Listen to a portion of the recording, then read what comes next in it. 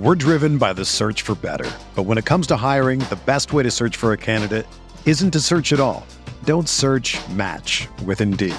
Indeed is your matching and hiring platform with over 350 million global monthly visitors, according to Indeed data, and a matching engine that helps you find quality candidates fast.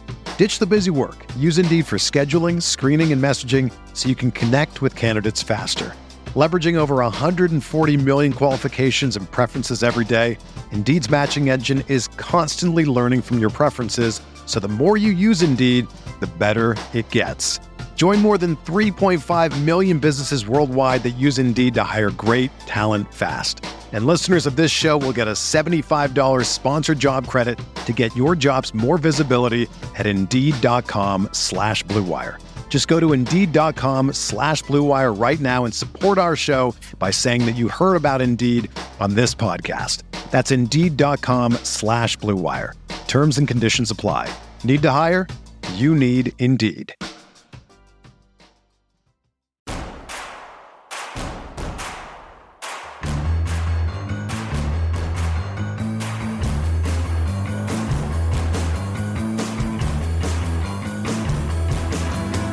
From your favorite source for Chicago White Sox talk, delivering news, interviews, analysis, and more.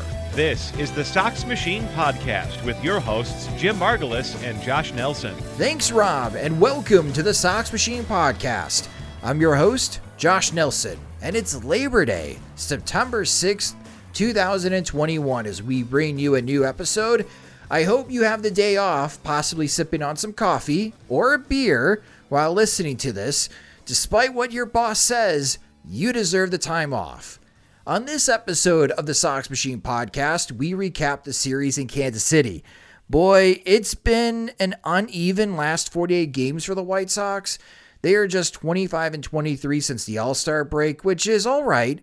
But for every Saturday night where the offense explodes for 10 runs, you also get Friday and Sunday games where they struggle to muster any kind of offense. Adding to that feast and famine run production, the White Sox pitching really struggled in Kansas City, which they allowed 20 runs in 3 games. Last week, we spoke about where the White Sox starting pitchers rank in the American League Cy Young race. Well, this unit might be fading. Carlos Rodon, because of shoulder fatigue, will not pitch in the upcoming Oakland series. Lucas Giolito joins Lance Lynn on the injured list. And man, what has happened to Dallas Keuchel? We'll discuss the current state of the White Sox starting pitching in a moment. We'll also preview the upcoming series as the White Sox head out west to face those Oakland Athletics, who just got swept by the Toronto Blue Jays and now are in third place in the American League West, as here come the Seattle Mariners. We'll landscape the current playoff situation as we are just a month away from the start of the American and National League Divisional Series. At the end of the show, we'll answer your questions in P.O. Sox. Joining me is the managing editor of SoxMachine.com and the co-host of the podcast, it's Jim Margulis. And hello, Jim. On Sunday, I decided to skip watching the White Sox game to go see the new Shang-Chi movie. So, what did I miss on Sunday? You really didn't miss much. When Eloy Jimenez's defense is the star of the show, that's usually not a great thing. And not because of Jimenez. He had made a couple nice plays, a sliding grab and a catch on the warning track, but really that was all there was to report positively. I mean, Dylan Cease had a bad first inning. He usually has one bad inning. It just happened to be the first, gave up a 3-run homer. Sal Perez, not great, but at least, it's kind of what you expect from him, and that he toughed it out to get through 5 innings isn't bad, but just there was really just no offense to speak of. And so, I guess the takeaway was even if Cease pitched better, he would have had to be basically the elite version of himself to give the White Sox a chance. So Salvador Perez, huge series again. And he's not only catching Shohei Ohtani, in regards to the home run race, as for a catcher to hit 40-plus home runs in a season is amazing. But now he's got more than 100 RBIs on the season. He's got 102. He's 1 RBI behind Jose Abreu. Jim, should we be worried about Abreu winning the RBI title with the way that Salvador Perez is hitting?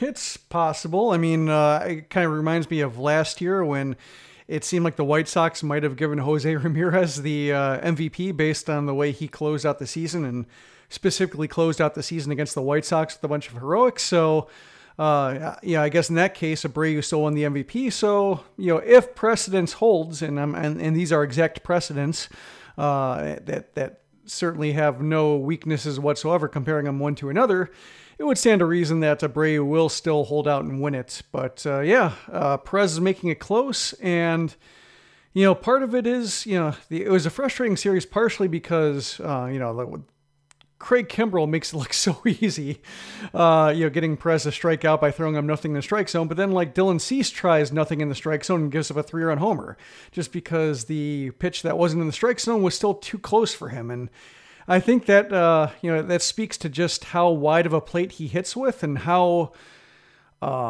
he scares pitchers away from throwing inside. Like, they don't want to miss inside. They don't want to miss inner half. So they try to go away. And if they don't miss away well enough, he can still square it up and hit the ball 450 feet. So he's really turned out to be an impressive hitter, or at least like a hitter who can really channel his power in impressive ways.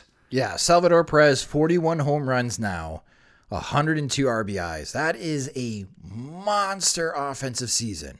I will say, though, I've mentioned this before, is that I remember growing up and reading the back of baseball cards, and I always thought it was disappointing when a hitter didn't have at least 3 RBIs for any homer or for every homer. I always thought it was ugly when I saw a 30 homer season and 80 RBIs. But I thought it was cool if somebody had a Tony Gwynn season where they hit 9 homers and drove in 100.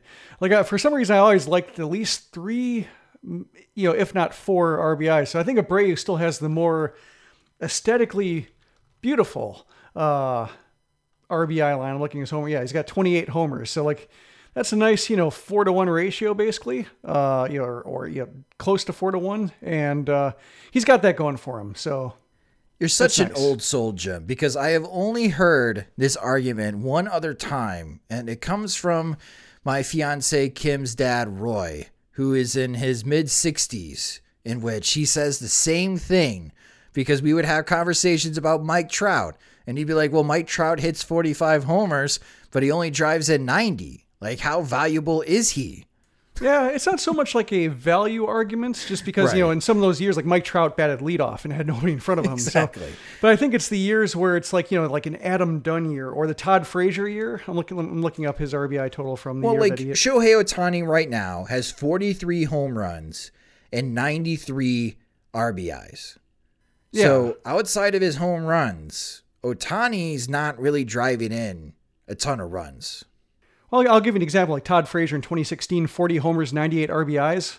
And, watching him go about his business with the White Sox, that was just because he popped up a ton. He did not have many productive hits around those homers. So that's the kind of, one I'm talking about. When it's the leadoff guy or top of the order guy, in a case like the Angels just having, nobody drive in or getting pitched around anytime there's the threat of driving in a run, that's one thing. But when it's Frazier, middle of the order hitter who's not, who's never drove in 100, and he had a 35 and 89 with the Reds the year before, 40 and 98. Those are kind of ugly ones to me. So I've always appreciated when, for whatever reason, I don't know why. It's just, I think it's a matter of just seeing looking at baseball card after baseball card after baseball card growing up and just being drawn to that, oh, that's a really good season. If you only hit 20 homers and drove in 100 and something, because that means a lot of your other hits did stuff too. Then you would be fascinated looking at a 2021 Joey Gallo baseball card. 31 homers, 68 RBIs, 102 walks, 182 strikeouts, just 12 doubles and 1 triple. Yeah, that's perverted to me. Those are his numbers right now for the 2021 season. But it's funny that you mentioned that, because I have heard that one other time, and you have a reputation, Jim, that precedes you. So I am, I would say the median range or age of guesses for my, when people try to nail me down is probably 61. I'm sorry, I shouldn't be laughing. You're like, what, 2-3 years older than me? Yep.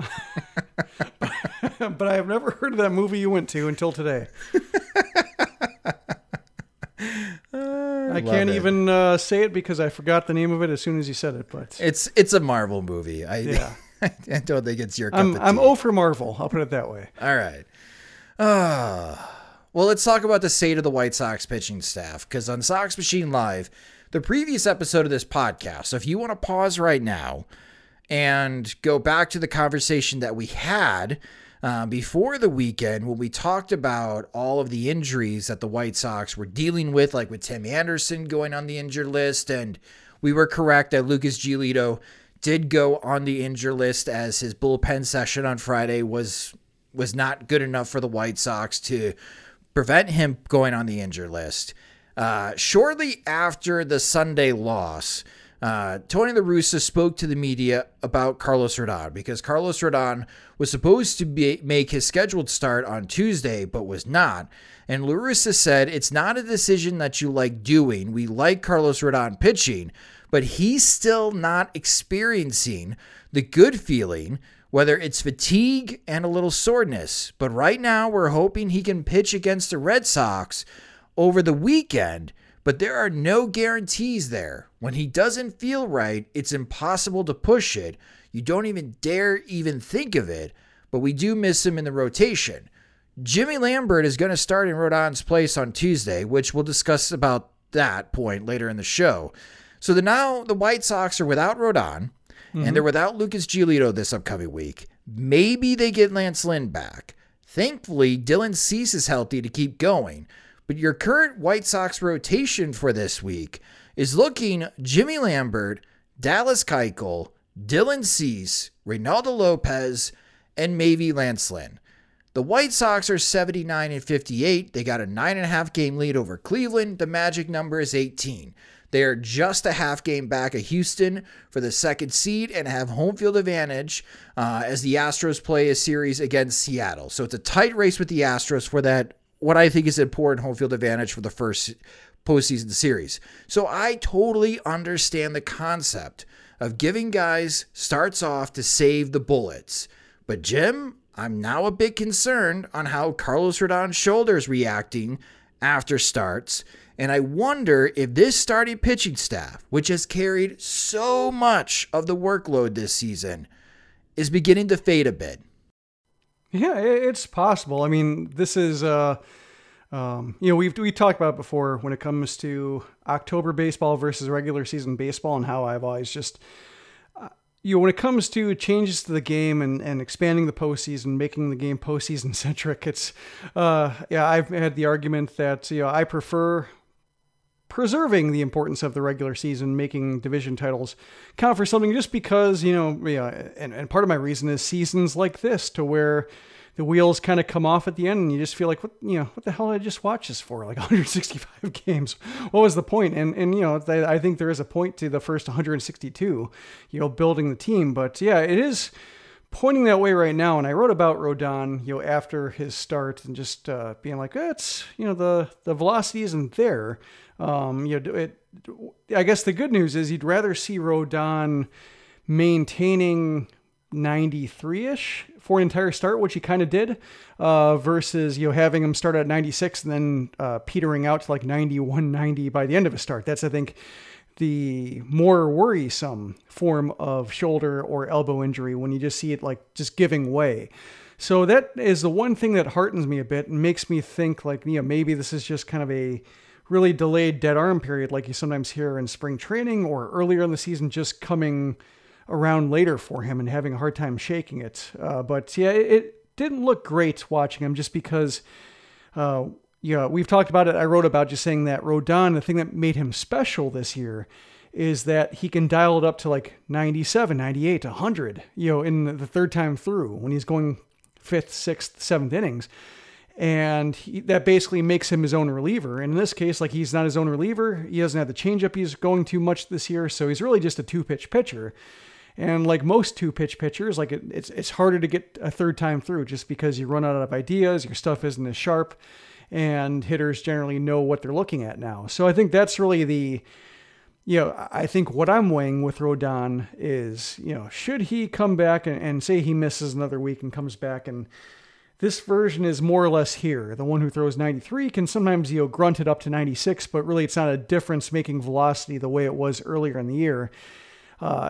It makes me think he's more like a, fourth, fifth starter, not rather than that Cy Young candidate that we'd been talking about for the entire year. So it does change the postseason strategy. I guess it does make me worried about his, I guess there are two reasons not to worry about his long-term health. One is that, he doesn't have the signs of tailing off, which I think is a bigger flag for body part completely failing on him, but also just like, well, he's a free agent at the end of the year. That doesn't mean you abuse him, but it also means like the long-term ramifications are, which is more unfortunate for him than the White Sox. So I think for this year, there's a balance between, trying to get him to contribute to the 2021 postseason without being cruel about it if he, doesn't have enough to answer the bell. But I think right now, with what he's shown the last two times out, it's enough to help.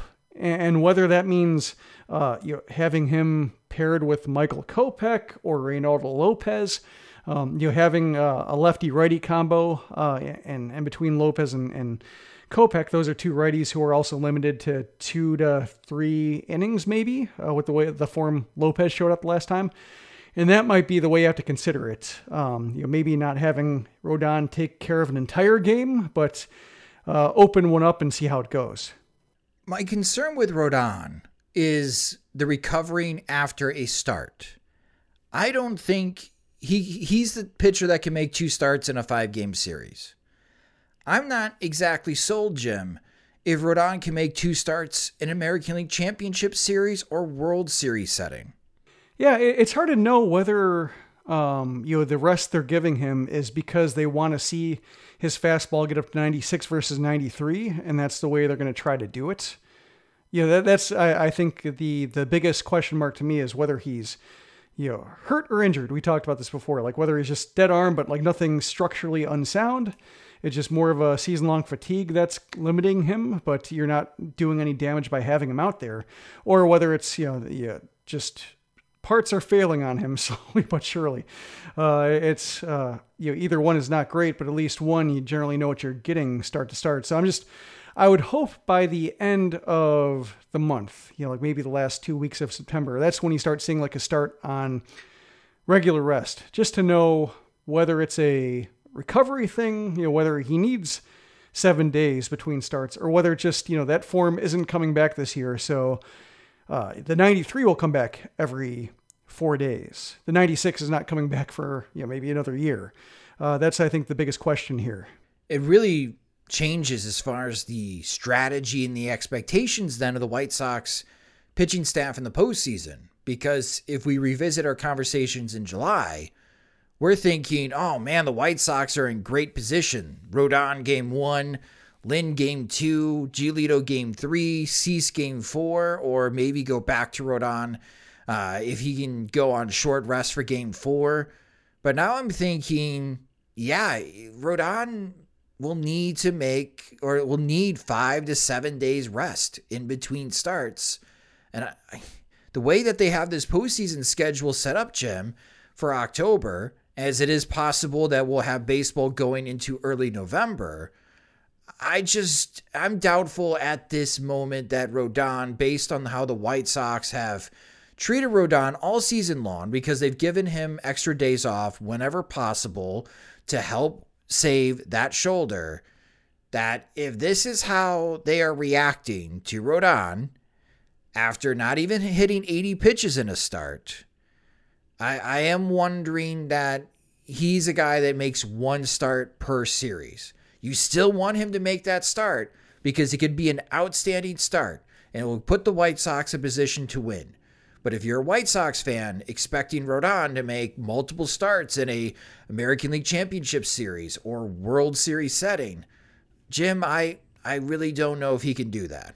Yeah, I think right now, if you're looking at like a 5-game setup, he wouldn't be one of the guys going twice. He wouldn't be that. But in a 7-game series, I can see him in this current form starting a game 4 and then being part of an all hands on deck game 7. You wouldn't like start him in a game 7 expecting him to go like 5 or 6, but maybe if they want him to go 3. against like a lineup that, might be suited to, for him to exploit. I think that might be a case where it could be used, but it would be more situational rather than, counting on him to dominate no matter what. We did get this question emailed to us by one of our Patreon supporters, Chris Kreb. So Chris, shout out to you. Chris wrote to us over the weekend. After watching Dallas Keuchel implode again against the Royals, I'm on board with him not being on the playoff roster, but I'm also on board with Josh's idea of Dylan Cease in Game 2 of the postseason, and I like to see a rotation of Rodon, Cease, Lynn, Giolito in the first round. However, what if the White Sox lose Game 1? Would you change the rotation, or would you still let Cease go in Game 2? But in Chris's hypothetical, Jim, would you go Rodon Game 1, or would you have Rodon save him for Game 3, or be really cute and see if you can sweep the American League Divisional Series to give extra days off for him so he starts Game 1 of the American League Championship Series? Yeah, that's a good question. I think with him, I guess that depends on, what kind of form Lynn and Giolito show coming off the injured list. Like if they're more or less where they left off, maybe Lynn, a couple starts before he went on the injured list, the 7 innings he threw, like, I think you trust him. Then if Giolito shows the form that he showed before going on the shelf, like I think that's a pretty straightforward 1-2 to me. Like Cease, just with the start he had against the Royals, I think that's kind of characteristic of how he goes, which is one inning where he just starts pulling everything. The pitching machine becomes miscalibrated and starts firing a lot of things in the left-handed batter's box. And it takes him a while to get right. It takes him like 25 pitches to get right. And it's just a matter of whether he can keep another team from doing damage against him while he's weak. And I think depending on the lineup, if it's like a Astros grade lineup, I think it becomes, a tougher sell. So I still think I would go Lynn, Giolito, Cease, and then depending on Rodon and depending on, how he looks, whether it's, extra rest would ultimately be what might give him a chance versus, him not giving you a chance. I think maybe you try to get by without him, but right. Otherwise I think it's, you just try to do what I, suggested with a lefty-righty combo, try to get through 6. Do you buy home and away splits for a starting pitcher? Not so much. Okay. Not as much as other ones. Yeah, because if I recall correctly, Dylan Cease has a pretty significant home and away split for this 2021 season, where he pitches better at guarantee rate field than he does on the road. So maybe that plays a factor as well. If the White Sox have home field, if they're playing at guarantee rate field games 1 and 2, would you try to give Cease a home start instead of having him start on the road? I'm looking at his home splits, right? You are correct that his ERA is a lot better, 2.53 versus, I'm not sure, I'm looking at Baseball Reference, so it doesn't include... Away's 5.37. Yeah, that's before the Royal starts. But when you look at his other peripherals, like more homers at home, the walk rate is the same, strikeouts are up, but, just otherwise it comes down to hit suppression. That's where I'm not quite sure. Like where I would buy into that stat too much. Like if he were somehow suppressing all the stats you count on to project a performance, I would say like, yeah, go for it. I'm looking up his game log just to see who he's faced at home to see if that makes a difference. Because I know he had a big disparity, especially early in the season, based on the opponents he was facing. So let's see. Yeah, on the road that's when he's faced Toronto, Yankees, Angels, Astros, Reds, Red Sox on the road. Home, Rangers, A's. So he's 1-1 with the Yankees. But he's faced the Twins 3 times, the Royals 3 times, Detroit twice, Cubs, Baltimore. So yeah, I think that has more to do with the opponent quality. Got it. Than home comfort. Okay. I'm glad we're talking this through because it's almost a 3-run difference. Yeah. As far as ERA between home and away, and I was wondering if that would factor. But I'm looking at into the decision making. The 10 as plus. well. He did have that start against Houston where he struck out 10, but he also gave up 3 runs over 5 2/3. But the other 10 strike outings were Royals, Tigers, Cubs, Orioles, and then a 9 strikeout outing over 7 innings against the Tigers again. So yeah, well, he is a Tiger tamer for a reason. Yep. All right, so that's Carlos Rodon. We talked a little bit about Dylan Cease, and with Giolito and Lynn, do you still buy the idea, especially with Lucas Giolito saying that he thinks the team is being cautious right now, put him on the injured list, that with Giolito's injury, it's out of caution? I'm more optimistic in his assessments of himself than other assessments. So I would say, yeah, I'm fairly confident. Like that La Russa hedged it a bit.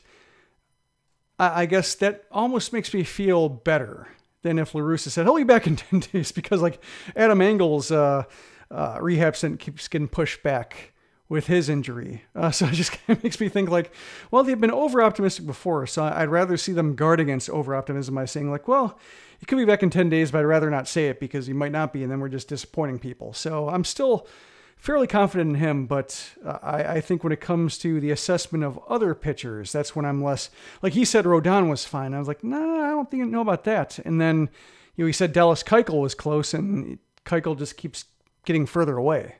Yeah, let's talk about Keuchel. Segue. What's going on here? Seems like it's just, it's almost like a, well, it reminds me of like a Mark Burley late season fade. I talked about the postseason roster, like him being my go-to for like leaving a veteran pitcher, a well-respected veteran pitcher, a well-compensated veteran pitcher off a postseason roster. And that's just Burley ran out of gas in his final year at Toronto. There were 4 pitchers better than him who gave more of a shot, and he wasn't happy about it, but he accepted it, and he was there supporting his teammates, and that's kind of what Keuchel looks like to me. Like he needs an off season to figure it out. It's just the way he goes about his business. Like I tweeted this, and I tweet like impressions early on when it's just more like, I use the word seem because I don't know, but it's just kind of what the eye test is telling me, and it basically like it seems like, if he can get outs in 3 pitches, he's okay. But like once hitters get an idea of everything he's going to throw, like, oh, there's a cutter in. Oh, there's a changeup floating away. There's a sinker that's low and away. Like just, once he sees 3 pitches, like he just runs out of ideas. Like just, you might get like one changeup topped to the left side, or you might get, one sinker beaten to the ground, or a cutter in on the hands too much, or low and away swung over. But just the second time he tries to get it, it's not there.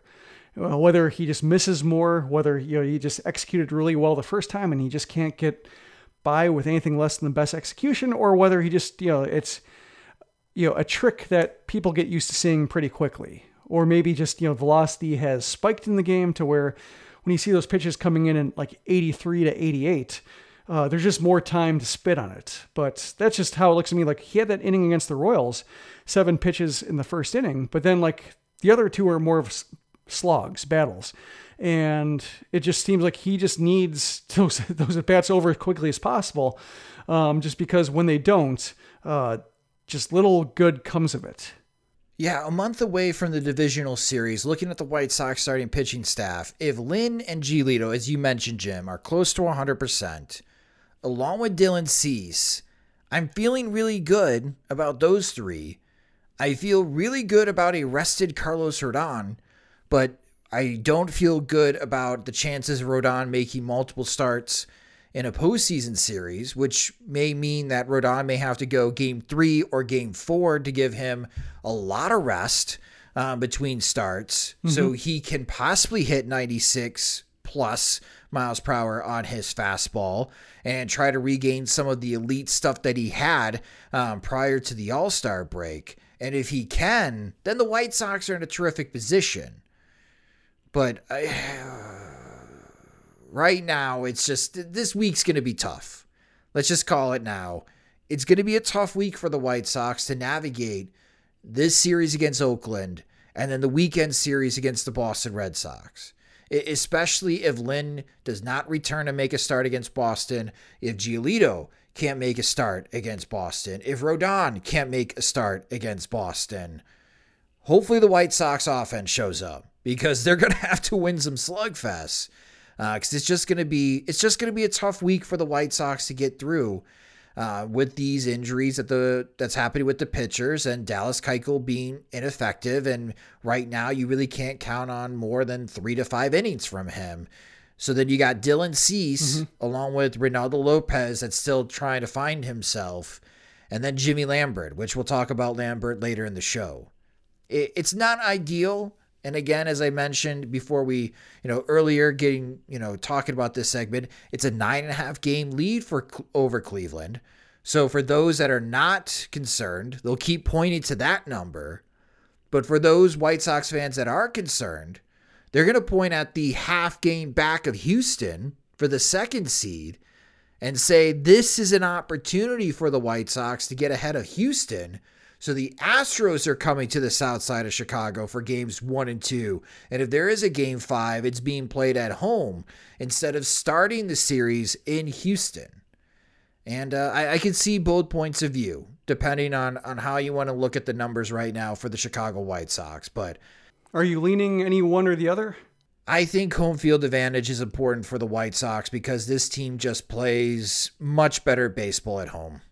I'm leaning more towards 9.5 just because they really need everybody back. They do. Like if they have home field advantage somehow with Cease, Keuchel, Lopez starting the 3 games, or like Cease and then making it up as they go along for the other 2, I don't think that matters so much. So just the 9.5 game lead, do what you have to do to try to get everybody back. Yes. So I would put the onus on the offense. We know you can score 10 runs in a game. It'd be nice that it was, more evenly distributed. I get it. When your pitching staff gives up 20 runs in 3 games, that's a lot to overcome. It'd be nice to be a little bit more consistent, have multiple games in a row where you score 5+ runs. We know this offense can definitely do it. So for this upcoming week, while the White Sox pitchers are trying to get healthy and taking some days off, it is definitely time for the White Sox offense to hit a hot streak. And it would be nice if they could just find a way to score 4+ runs in each of these games against the Athletics and the Red Sox, so they can take off some of the pressure on those making starts and then give the opportunity for Kopech, Kimbrel, Crochet, Bummer, and Hendricks to get the ball when the White Sox have the lead late in games and shut it down. That's the hope, at least. So we'll see how this week goes for the White Sox. But, fingers crossed, the White Sox starting pitchers get healthy before the end of the season. Or it's going to kind of feel like the way that 2020 ended for the White Sox, which was like, who's left to pitch? All right, so a game situation that I want to give props to Tony La Russa for that I liked, and I hope we see more of this, especially with the postseason coming up, Jim. On Saturday night, when the White Sox won, in the 7th inning, Tony La Russa went to Craig Kimbrel and nobody else. And so instead of the conversation of who should get the 8th inning, Kimbrel or Hendricks, La Russa went to Kimbrel in the 7th inning because Whit Merrifield was due to bat. So he wanted Kimbrel to take on Merrifield. And if anyone got on base, Salvador Perez would get a chance to hit. So up by 2 runs with a runner on first, we did get that matchup between Kimbrel and Perez. And you mentioned earlier in the show, Jim, Kimbrel won that battle as he was like the only one that could find a way to strike out Perez, ending that threat. And I really like that from La Russa going to Kimbrel in the 7th inning, because that was the highest leverage situation for that game, even if it was a save opportunity. And it gives me hope that this coaching staff for the White Sox understands that when you have 2 viable closers in Craig Kimbrel and Liam Hendricks, that trying to save them for what you may think would be a high leverage situation in the 8th or 9th inning, that high leverage situation may never come. That high leverage situation may come in the 6th or 7th inning, and not be afraid to go to one of those 2 to get out of that dicey situation. And Kimbrel made it happen. I like the response, with the whole debate over Kimbrel and whether he, can't pitch the 8th inning, and whether, because of his closer experience, he should be handling the 9th. And La Russa said, no, give him the 7th. I enjoyed that response. That warmed my heart a little bit. And it also warmed my heart to, as you mentioned, that Kimbrel showed up and struck out the side and looked, really challenging to hit while doing it. Like the fastball had the ride, like even the fastball that he, like, it was basically a show me fastball to Perez, but he got it up. He got it over the plate, but with enough ride on it to maybe almost clip the corner. Like it locked up Perez the way that Cease's fastball, which was 3 miles per hour harder, but lower in the zone, couldn't. Like, he was on Cease's fastball off the plate. He did not, he kind of flinched at Kimbrel's high fastball, even though it was closer, I think, to being a strike than Cease's was. That was the kind of life you want to see. The sliders that make hitters look foolish, or the knuckle curves, I should say, that make hitters look foolish, and the fastball with movement. So I'm hoping that, with the last 2 outings he's shown, one was against Pittsburgh, in the 8th inning, uneventful, and then the other against, as you mentioned, the highest leverage situation in that game against Kansas City, and Kansas City's best hitter, like, he showed up. So I'm hoping that, these are the 2 outings that kind of put that whole thing behind him. I hope so too, because that's the way that Kimbrel and Hendricks should be used. They are the 2 best relievers, and when it comes to the postseason, especially if you got like runners on the corners and 1 out, and it's a 2-run game, I hope La Russa goes to Kimbrel, and I hope Kimbrel is mentally ready to know this is a jam. This is why I was brought to the White Sox. This is why so many people think highly of me, that I'm a possible future Hall of Famer. I need to come in and get out of this jam, because I think he's going to be facing those situations come the postseason for the White Sox. And against Kansas City, it worked out perfectly. And that was great to see. So great call, Tony, and good job by Craig Kimbrel to get out of that jam. We are going to take a quick moment for a word from our sponsors, but coming up after the break, we preview the upcoming series at Oakland as the Athletics enter desperation mode to stay alive in the playoff chase. We're driven by the search for better. But when it comes to hiring, the best way to search for a candidate isn't to search at all. Don't search, match with Indeed. Indeed is your matching and hiring platform with over 350 million global monthly visitors, according to Indeed data, and a matching engine that helps you find quality candidates fast. Ditch the busy work. Use Indeed for scheduling, screening, and messaging so you can connect with candidates faster. Leveraging over 140 million qualifications and preferences every day, Indeed's matching engine is constantly learning from your preferences, so the more you use Indeed, the better it gets. Join more than 3.5 million businesses worldwide that use Indeed to hire great talent fast. And listeners of this show will get a $75 sponsored job credit to get your jobs more visibility at Indeed.com/Blue Wire. Just go to Indeed.com/Blue Wire right now and support our show by saying that you heard about Indeed on this podcast. That's Indeed.com/Blue Wire. Terms and conditions apply.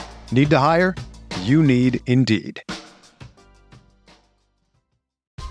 The best way to learn a language? Immersion. Living where the language is spoken and using it every day. But if that's not in the cards this year, you can still learn a language the second best way, and that's with Babbel.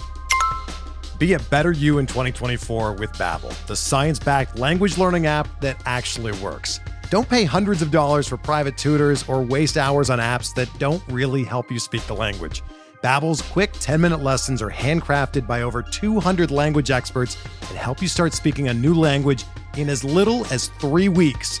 Babbel's designed by real people for real conversations, and their tips and tools are approachable, accessible, rooted in real-life situations, and delivered with conversation-based teaching, so you're ready to practice what you've learned in the real world. Here's a special limited-time deal for our listeners. Right now, get up to 60% off your Babbel subscription at Babbel.com/Blue Wire. That's 60% off at Babbel.com/Blue Wire, spelled BABBEL.com/Blue Wire. Rules and restrictions apply. Hey guys, we have some updates for our Sox Machine Patreon supporters. First, we now have annual plans. Yes, some of you have been asking for annual plans for like 3 years. Well, we finally did it. And if you are already a Patreon supporter, you can upgrade your current plan from monthly to annual. And there's a cost saving for doing so, as it's just the price of 11 months for a 12-month subscription. Our most popular subscription is the 3 War plan, which not only gives you the ad-free podcast and website, plus the bonus content, but the 3 WAR and above supporters will get their questions answered in PO Sox. Monthly plans are just $3 or take advantage of the new annual plan and pay just $33 for the year.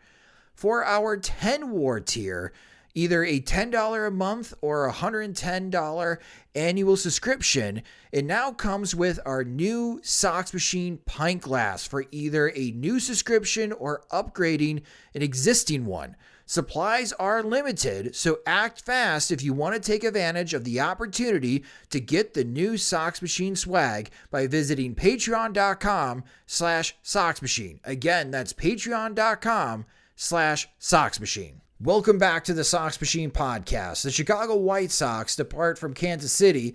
They have Labor Day off on Monday, but they resume the regular season Tuesday through Thursday at the Oakland Coliseum to face the Athletics. The Athletics are currently 74-63. However, in their last 10 games, they have lost 6 of them, and they just got swept in Toronto by the Blue Jays, which has really changed up on how the American League playoff picture works. Because after getting swept by the Blue Jays, the Seattle Mariners swept the Arizona Diamondbacks, which, as far as the competition scale, nowhere near the level of the Blue Jays. But now Seattle moves to second place in the American League West, and they face the first place Houston Astros this week, which that series just got a lot larger. So looking at the American League playoff picture 1 month away from the divisional series, the number 1 seed is the Tampa Bay Rays, and they would face the winner of the wild card, which right now is the Boston Red Sox, at the New York Yankees. But the Red Sox are just a half game back of the Yankees to see who will be hosting that wild card game. So very interesting race. We'll get back to the wild card standings in a moment. And then, as we mentioned earlier, the Houston Astros are a half game ahead of the White Sox. So if the season were to end today, the White Sox are traveling to Houston for games 1 and 2 of the American League Divisional Series. Back to the wild card picture. Seattle is 3 games back of Boston. And then you got Toronto and Oakland, which are 4 games back of Boston. So here's Oakland fighting with the American League East teams for however long this season. And at one point, it looked like Oakland was going to get one of the wild card spots. Now they're 4 games back of the wild card, and they have fallen to 3rd place in their division. They really, really, really need this series against the Chicago White Sox. The White Sox won 3 out of 4 at home against the Athletics earlier this season, and the pitching problems for the White Sox are not in their favor. Tuesday, these are 8:40 p.m. Central Time starts. Jimmy Lambert's on the mound for the White Sox. On Wednesday at 8:40, it's Dallas Keuchel again. And on Thursday at 2:37 p.m. Central Time, Reynaldo Lopez will be making the start for the White Sox. And for the Athletics, James Caprillian's making the start on Tuesday. Old friend Frankie Montas is making the start on Wednesday. And on Thursday, it's the lefty Sean Manaea against the White Sox. So, Jim, looking at the pitching problems first, we're going to see Jimmy Lambert on Tuesday. What would you consider a good start from Lambert against Oakland? It would seem like the White Sox are basically using him for 3 innings. So, he only went 2 his last time out, and he's been limited. I don't think he's thrown even 6 innings starting at Charlotte. So I think really he's looking at like 1 time through the order, and then basically really touch and go from there. Who would follow up behind him? I think that could be depending on how lefty heavy, because Oakland has a modular lineup that can match up against pitchers. So I think if La Russa wants to try to upset the lineup and take away some substitutions from Bob Melvin later, maybe Garrett Crochet would be the guy to go to second time through. Okay. Yeah, I don't think it would be Michael Kopech at this moment. Yeah. But I also think just, if you have Reddy and Lambert and they bring in lefties, then I think you probably go to Crochet, try to have him go 2 innings, see how he looks, see whether Melvin, decides to swap guys out. And then that gives him more flexibility with matchups later on. Going back to like a righty like Kopech or Tepera, or whether he wants to go to the righties like, Kimbrel or Hendricks later in the game. seems like having Crochet go second would be the best way to try to short circuit that plan. All right, so outside of Jimmy Lambert's start on Tuesday, hopefully Dallas Keuchel regained some of his command. Because even though it's a much bigger ballpark at the Coliseum, the Athletics hit Keuchel well. And I'd remember on how Game 2 went at the Coliseum against Keuchel. Even though it's very spacious, the Athletics made it feel really small against Keuchel. And hopefully Ronaldo Lopez bounces back in Thursday's start. But as I mentioned, Jim, the Athletics need this series. After getting swept by the Blue Jays and now they have fallen to third place in the American League West, I think there was an outside chance or hope that they could possibly catch the Astros to win the American League West. I don't think that's going to be possible now, as we are talking about this in early September. But when you look at the American League playoff picture, what are your thoughts on how it's shaking out? Man, I don't know. It's just everything you're surprised by, I'm surprised by. It looked pretty simple. I don't know, maybe we'd blame the AL East in the way that's gone with the Red Sox and Yankees jostling back and forth for just giving other teams a chance. And the fact that the Red Sox have gotten hot just as everybody's gotten COVID, I think that's probably the best thing to maybe explain just how everything is going as the Red Sox, lose 7 players? And manage to, still win a series and torment the Cleveland a little bit. So that's, I think, maybe just what gets me is just, when you think like, a team like the Red Sox sliding and then you have COVID wiping out a quarter of the roster, that's when you think like, okay, that's the death blow. You're going to see somebody else slide and take over. And Oakland gets cold, Seattle gets hot. I don't know. That's, I guess I don't have a good feeling for any of these teams. Like I liked maybe Toronto the best of all, like the, kind of the also-rans, and they're putting up a fight with the way they swept Oakland. But I'm just hoping when it comes to this Oakland series, you can look at it two ways. One is that the A's need it more. Like that's, kind of the narrative there. Like, if say the A's win the series, they can say, well, they had something to play for, the White Sox didn't. The other thing you can think is if the White Sox win the series, that they're just extending the misery and that, Oakland is grasping for any kind of foothold and can't find it, like or handhold, I guess they'd be grasping with, but just trying to find some kind of momentum and it's always elusive. I can see the White Sox extending their misery. To me, like I think watching the Royals series and watching just kind of the ebbs and flows of the White Sox offense, like I don't think anybody's going to underappreciate Yasmani Grandal for a while. Like just the difference he makes and the depth he adds to a lineup, batting lefty, batting righty, batting fifth, being like a not batting the cleanup hitter, but acting like a cleanup guy, just seeing like he delivers the finishing moves for innings. That's a welcome development. And, hopefully with, day off, two night games, imagine he should be back in and hopefully, adding some depth to the lineup, which kind of needs it right now. I think with, Tim Anderson out, when he's out, I think the number of guys the White Sox can swap out a lineup on a given day just kind of, makes every subsequent loss in the lineup or day off a lot more harmful. Well, while the White Sox Tuesday through Thursday are playing this series against Oakland, back to the playoff picture, Toronto is visiting the Bronx for a 4-game series.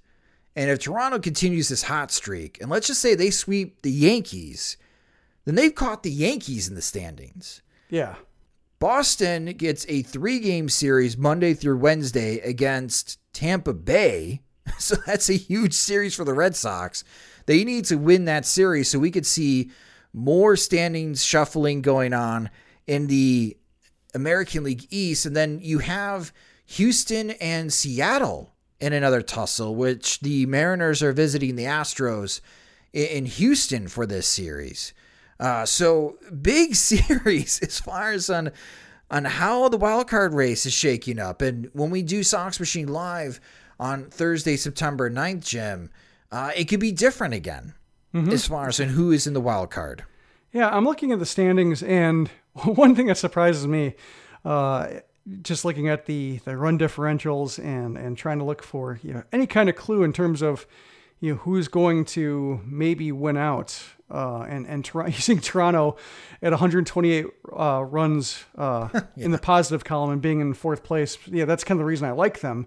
And so maybe they're not out of it just yet. As you mentioned, just a big series against the Yankees can even things up. But I'm looking at the runs scored column, and in September, I don't think I could have imagined an outcome where Detroit would have scored more runs than the Yankees. That Yankees offense, other than against the White Sox, they struggle. They really do. Except for against the White Sox. Then they look great. Yeah. But yeah, it's been an uneven year for the Yankees offense all season long. And for the American League Central, while the White Sox had this 3-game series against Oakland, Cleveland has a 4-game series against the Minnesota Twins. So one is hoping, as a White Sox fan, that the Twins help out the White Sox here and at least split that series. So in case if the White Sox do get swept by Oakland, that Cleveland just makes up a couple games, and we're not talking about a 9.5 game lead all of a sudden becoming a 6.5 game lead for the White Sox entering the weekend series against the Boston Red Sox. I mean, for Boston, this is a tough week for them. They host the Rays, and they got to turn around, and they got to visit the White Sox. So that's what they're talking about in Boston and how big of a week this is. In New York and Toronto, they're talking about this pivotal 4-game series for Toronto. Can they do it again? Can they continue this hot streak that they build off at home against Oakland, and can they make up more games against the Yankees and the Red Sox? And Seattle, I don't know, Jim. If the Mariners sweep the Astros in Houston, we're going to have chaos on Thursday in the American League. Yeah. Which we all love, right? When it comes to the playoff chase. 75 and 62 and 46 runs in the red. What do you do with that? I don't know what you do with that. You know what you do with that? You just say it's luck. I don't know what you say about it. Well, I mean, I like the fun differential. It is. The Mariners lead the league in fun differential. There you go. I mean, they got to be doing amazing in one-run games. They have to be. Let's see. They have to be. Yep, 29 and 16. 29 and 16 in one-run games. Which is, I'm looking, just kind of scanning. Yeah, it is the best record in the American League, although the Angels have the second best record at 22 and 10. Go figure. Yeah, go figure. Go figure. White Sox are 13 and 20. That's not promising, especially with the postseason coming up. Let's hope that changes soon. But we will be recapping this series on Thursday, September 9th in the next episode of Sox Machine Live. And we will also have daily recaps for you guys as well with the Sox Machine White Sox wake-up call after the Tuesday and Wednesday game. So definitely tune in for that. One promotional announcement. I will be joining our friends from the 108. They will be recording their 108th podcast at Kroll's in the South Loop in Chicago. So if you know Kroll's and you live in the South Loop area, stop on by. They're going to have a live watch party. I'm going to be there. We can watch Dallas Keuchel hopefully bounce back or get blown up again together. So we'll have some brandy old fashions. It'll be a great time. So again, that is going to be Wednesday, September 8th. And the live show starts at 7 o'clock. So stop on by and when the first pitch happens, we'll watch the game together and hopefully the White Sox win this time. But you guys had a lot of questions for us, and we're going to answer them next in P.O. Sox. You've stuffed our mailbox all week with questions from your tweets and Facebook posts. Now to cure your curiosity on the White Sox, here is P.O. Sox. Thanks, Rob. And yes, this is our favorite part of the show where you, our fans and listeners, get to ask the questions. It's P.O. Sox, where our Patreon supporters at the 3-war tier and above submitted their questions to us on patreon.com/SoxMachine. And if you would like to ask a question or pose a topic for a future episode of the Sox Machine podcast, go to patreon.com/SoxMachine to sign up. Our first question, Jim, comes from Andrew Siegel. And Andrew wrote to us, should Michael Kopech be sent down to Charlotte for 2 weeks to work in games that don't matter and give Evan Marshall a chance to see if he can be part of the postseason bullpen?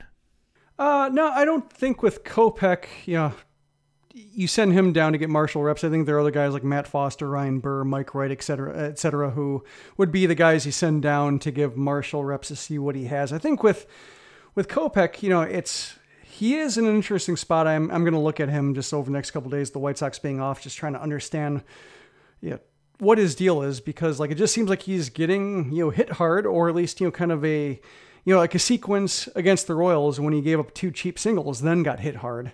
It was just, you don't know if it's just like a bad luck sequencing, if things get away from him, if numbers that the runner is on are just ugly, he's having issues from the stretch or something. But it is, noteworthy that the White Sox are having all these rotation problems or shortages in the, late in the season. And I think, if you asked us in May what the White Sox would have done in the situation where, Lynn's hurt, Giolito's hurt, Rodon's iffy, Keuchel's wobbly, what do you do with that situation? I was like, well, hopefully, have Kopech being worked up, and, he still has innings to give and can, go 3 to 5. And that he's not being brought up as a possible starter, even in a bullpen game.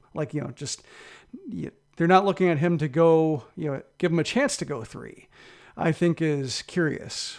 I guess the good news is that with the the way the White Sox bullpen is, and especially the addition of Ryan Tepera, lengthening the bullpen, lengthening what you consider the back end of the bullpen, that Kopech doesn't need to be a difference maker anymore. He's nice, but he's a luxury. If he's, being like a sledgehammer out of the bullpen, if he's just going to be like a iffy mid-leverage guy who might be, overqualified for that kind of work, but also might not be, then I think the White Sox are in a pretty good spot if they don't need him to be anything more than that. But it is a little bit disappointing that he's not being considered here. I just think sending him down to Charlotte, I think sending any pitcher down to Charlotte to straighten out is kind of a fool's errand, just because just watching, say, what happened with Reynaldo Lopez and how bad his numbers were and how acceptable they've been since he came back, just makes me think the chances of a false positive for Charlotte, just, getting blown up and thinking it's all their fault, when really it's just, an environment that really just is so punishing for pitchers. I don't think there's anything you can learn, especially in a confidence building situation. I think Charlotte's the last place you go get confidence. Well, Andrew, thank you so much for your question. And that's a really good point, Jim. Charlotte is not the next place you want to go as far as a pitcher to get confidence. If you want to, as a hitter, you want to feel good about yourself. Like Zach Collins. Go hit in Charlotte. Yeah, yes. Zach Collins is, putting that time to work. Gavin Sheets, he put his, when he headed back to Charlotte, he picked up where he left off. It's great for hitters, but I think, Charlotte is just not a great place to go, maybe for an inning at a time. But I think if you're trying to go 5, I guess Kopech wouldn't be going 5, but still just, this time of year, especially when you see Charlotte's losing guys and signing guys basically off, other professional teams to fill out rosters. I think there's right now a professional baseball shortage in September, and Charlotte's probably not the best place to go for quality baseball. Well, Andrew, thank you so much for your question. Our next question comes from Azenrek. And Azenrek wrote to us with much of the rotation on the injured list this week. Will Dallas Keuchel be given as long as a leash as possible to save the bullpen? Related, will Keuchel give up more than 10 runs in his next start? I don't think so, just because, fortunately, Oakland is a hard place to hit the ball at the park, or more challenging, and there are more foul balls that get caught. So I think, another, maybe a 6-0 hole isn't possible, but I would say double digit seems out of reach. With Keuchel, I think it's a touchy situation just because he does seem to be a well-respected veteran, and, it's tough. It's a case where you have expanded rosters, you have pitchers you can swap in and out, you might be getting rotation help. So maybe, it makes sense to go to a Mike Wright if it's a case where the White Sox are losing big again with Keuchel on the mound. But, should it be a slugfest? And should it be should Keuchel go 3 innings and give up 5 runs, but it's 5-5? Do you want him to go a 4th? That's, I think, the tough situation with managing a guy like him and feeling like you're punishing, or not punishing, but just, compromising the team in order to try to show faith in Keuchel, or, are you being cruel? Are you being like, he's got nothing, we're exposing how little he has, and that's mean and counterproductive and also hurts the team? Like, you can interpret management in different ways, and I think that's the hardest thing for a manager to handle late in the year, and especially when it comes to a veteran who's been for Keuchel's White Sox career, 1.5 years of it, or depending on whether you count the 2020 season as one, but either way, like a season and a half, like, he's been what the White Sox needed, maybe not exactly what they wanted. I think Zach Wheeler, his performance was what they wanted, but Keuchel's been helpful. Just these last 2 months have not been helpful, and it's ideally he would be the guy they could kind of fade out. But it does seem like, if Keuchel's pitch count is reasonable, and if they're not, running the risk of him hurting himself, whether it's, whether they detect an arm problem based on where his velocity is going, or his release point is, or what they're picking up his mechanics, or a case where just, his pitch count is absurd. I think that's a case where they're not going to have him wear it. But, it should be a case where they're losing like 6-2 and he's, his pitch count's reasonable. Just give him a couple big homers. Do think they'll try to push him to go 5 if they can. But I think they will have, but based on September rosters being expanded and some guys they can swap in and out, I don't think they're going to go overboard with it. Over, under, push. 12 innings covered by Jimmy Lambert, Dallas Keuchel, and Ronaldo Lopez in the upcoming series against Oakland, Jim. Which one are you taking? Sorry, I'm just doing some quick math here. Quick arithmetic.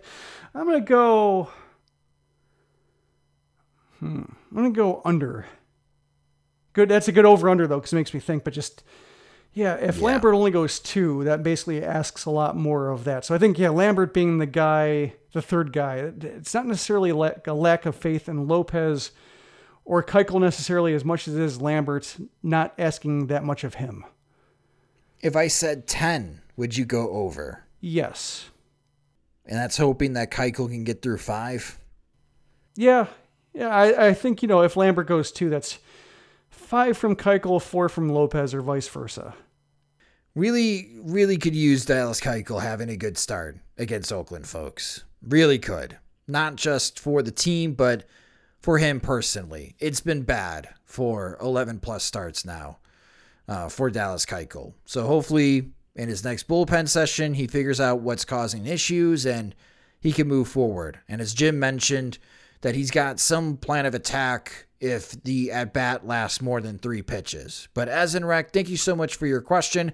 Staying on the topic of Dallas Keuchel, Chef Eric wrote to us, is there anyone else noteworthy besides Dallas Keuchel that would not make the postseason roster?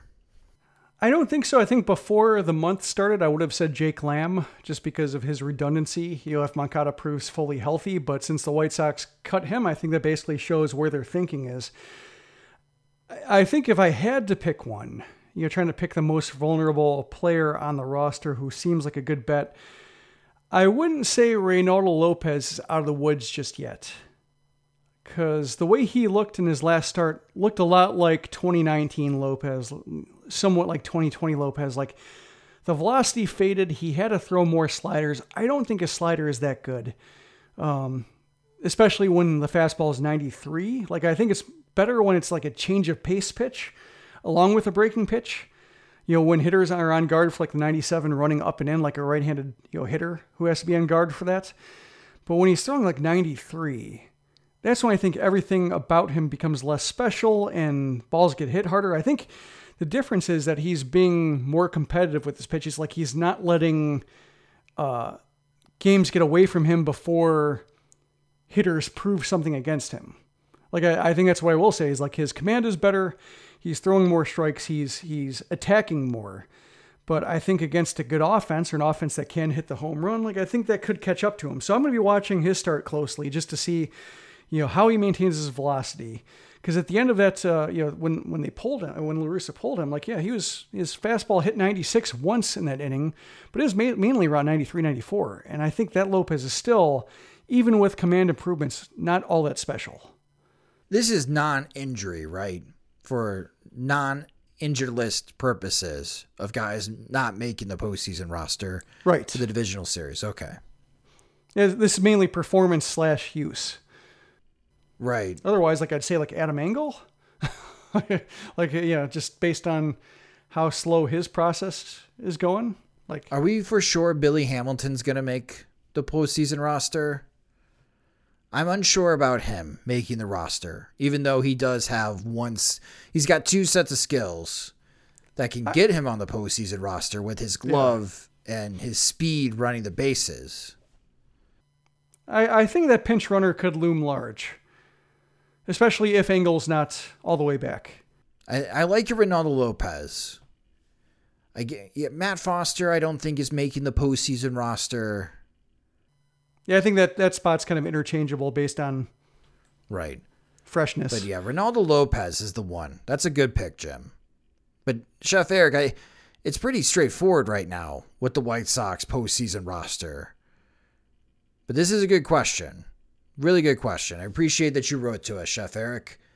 And thank you to everyone that submitted questions from our Patreon supporters this week for P.O. Sox. Again, if you have a question or topic that you would like to ask in an upcoming episode of the Sox Machine podcast, the best way of doing so is signing up and becoming a Patreon supporter at patreon.com/SoxMachine, where our Patreon supporters, they just get more. They get exclusive content. They get bonus content as well. They get an ad-free version of both the podcast and the website, and they get an opportunity to purchase the new new Sox Machine swag items. And Jim, you have a huge update on that front. Yes, if you hadn't checked Sox Machine, I posted a big update on a few fronts. One is that we do have new swag in the form of engraved pint glasses. Like, even if you got a pint glass before, this one's different, etched into the glass.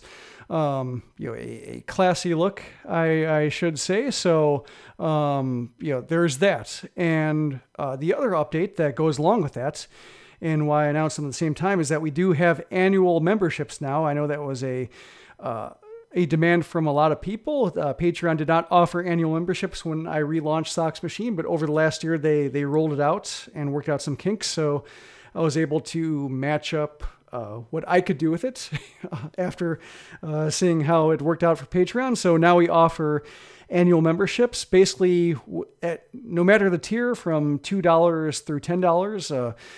Basically, you get 9% off, which is the 1 month free. So basically, you pay for 11 months and get 12 for a membership. So you get extra content. You get an ad-free version of the site and show. And if you support us at the $10 tier annually, you'll get a pint glass sent your way. So you can check it out at soxmachine.com. And we had a number of people sign up with the annual plans, and I'd like to give some shout outs to some new members because I feel like we should do that. So shout outs to to Joe, Arthur, Dennis, Dan, and Kale all signed up the first day of annual plans. So we appreciate that. But because we don't want to leave incumbent Sox Machine supporters out, leave them out cold, I'll work from the bottom of the list. and give shouts to Andrew and Fustercluck and Eric for their support from day one. So we will be catching up over the course of weeks to make sure that we are make sure we cover everybody. So thank you for your support, and check us out at patreon.com/SoxMachine or soxmachine.com/Patreon. Either way, you'll find out what you need in terms of supporting us and learning more about the pint glass.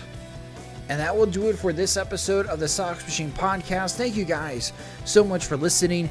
If you just discovered the Sox Machine podcast, you can subscribe and listen to the Sox Machine podcast wherever you listen to podcasts. We also do videos like Sox Machine Live. Please subscribe to our YouTube channel at youtube.com/Sox Machine. The Sox Machine podcast is a production of SoxMachine.com, part of the Blue Wire Podcast Network, and your home for all things Chicago White Sox baseball.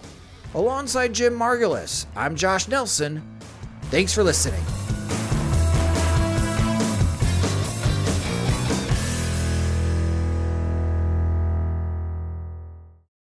For the ones who work hard to ensure their crew can always go the extra mile, and the ones who get in early so everyone can go home on time. There's Grainger, offering professional-grade supplies backed by product experts so you can quickly and easily find what you need. Plus, you can count on access to a committed team ready to go the extra mile for you. Call, click Grainger.com, or just stop by. Grainger, for the ones who get it done.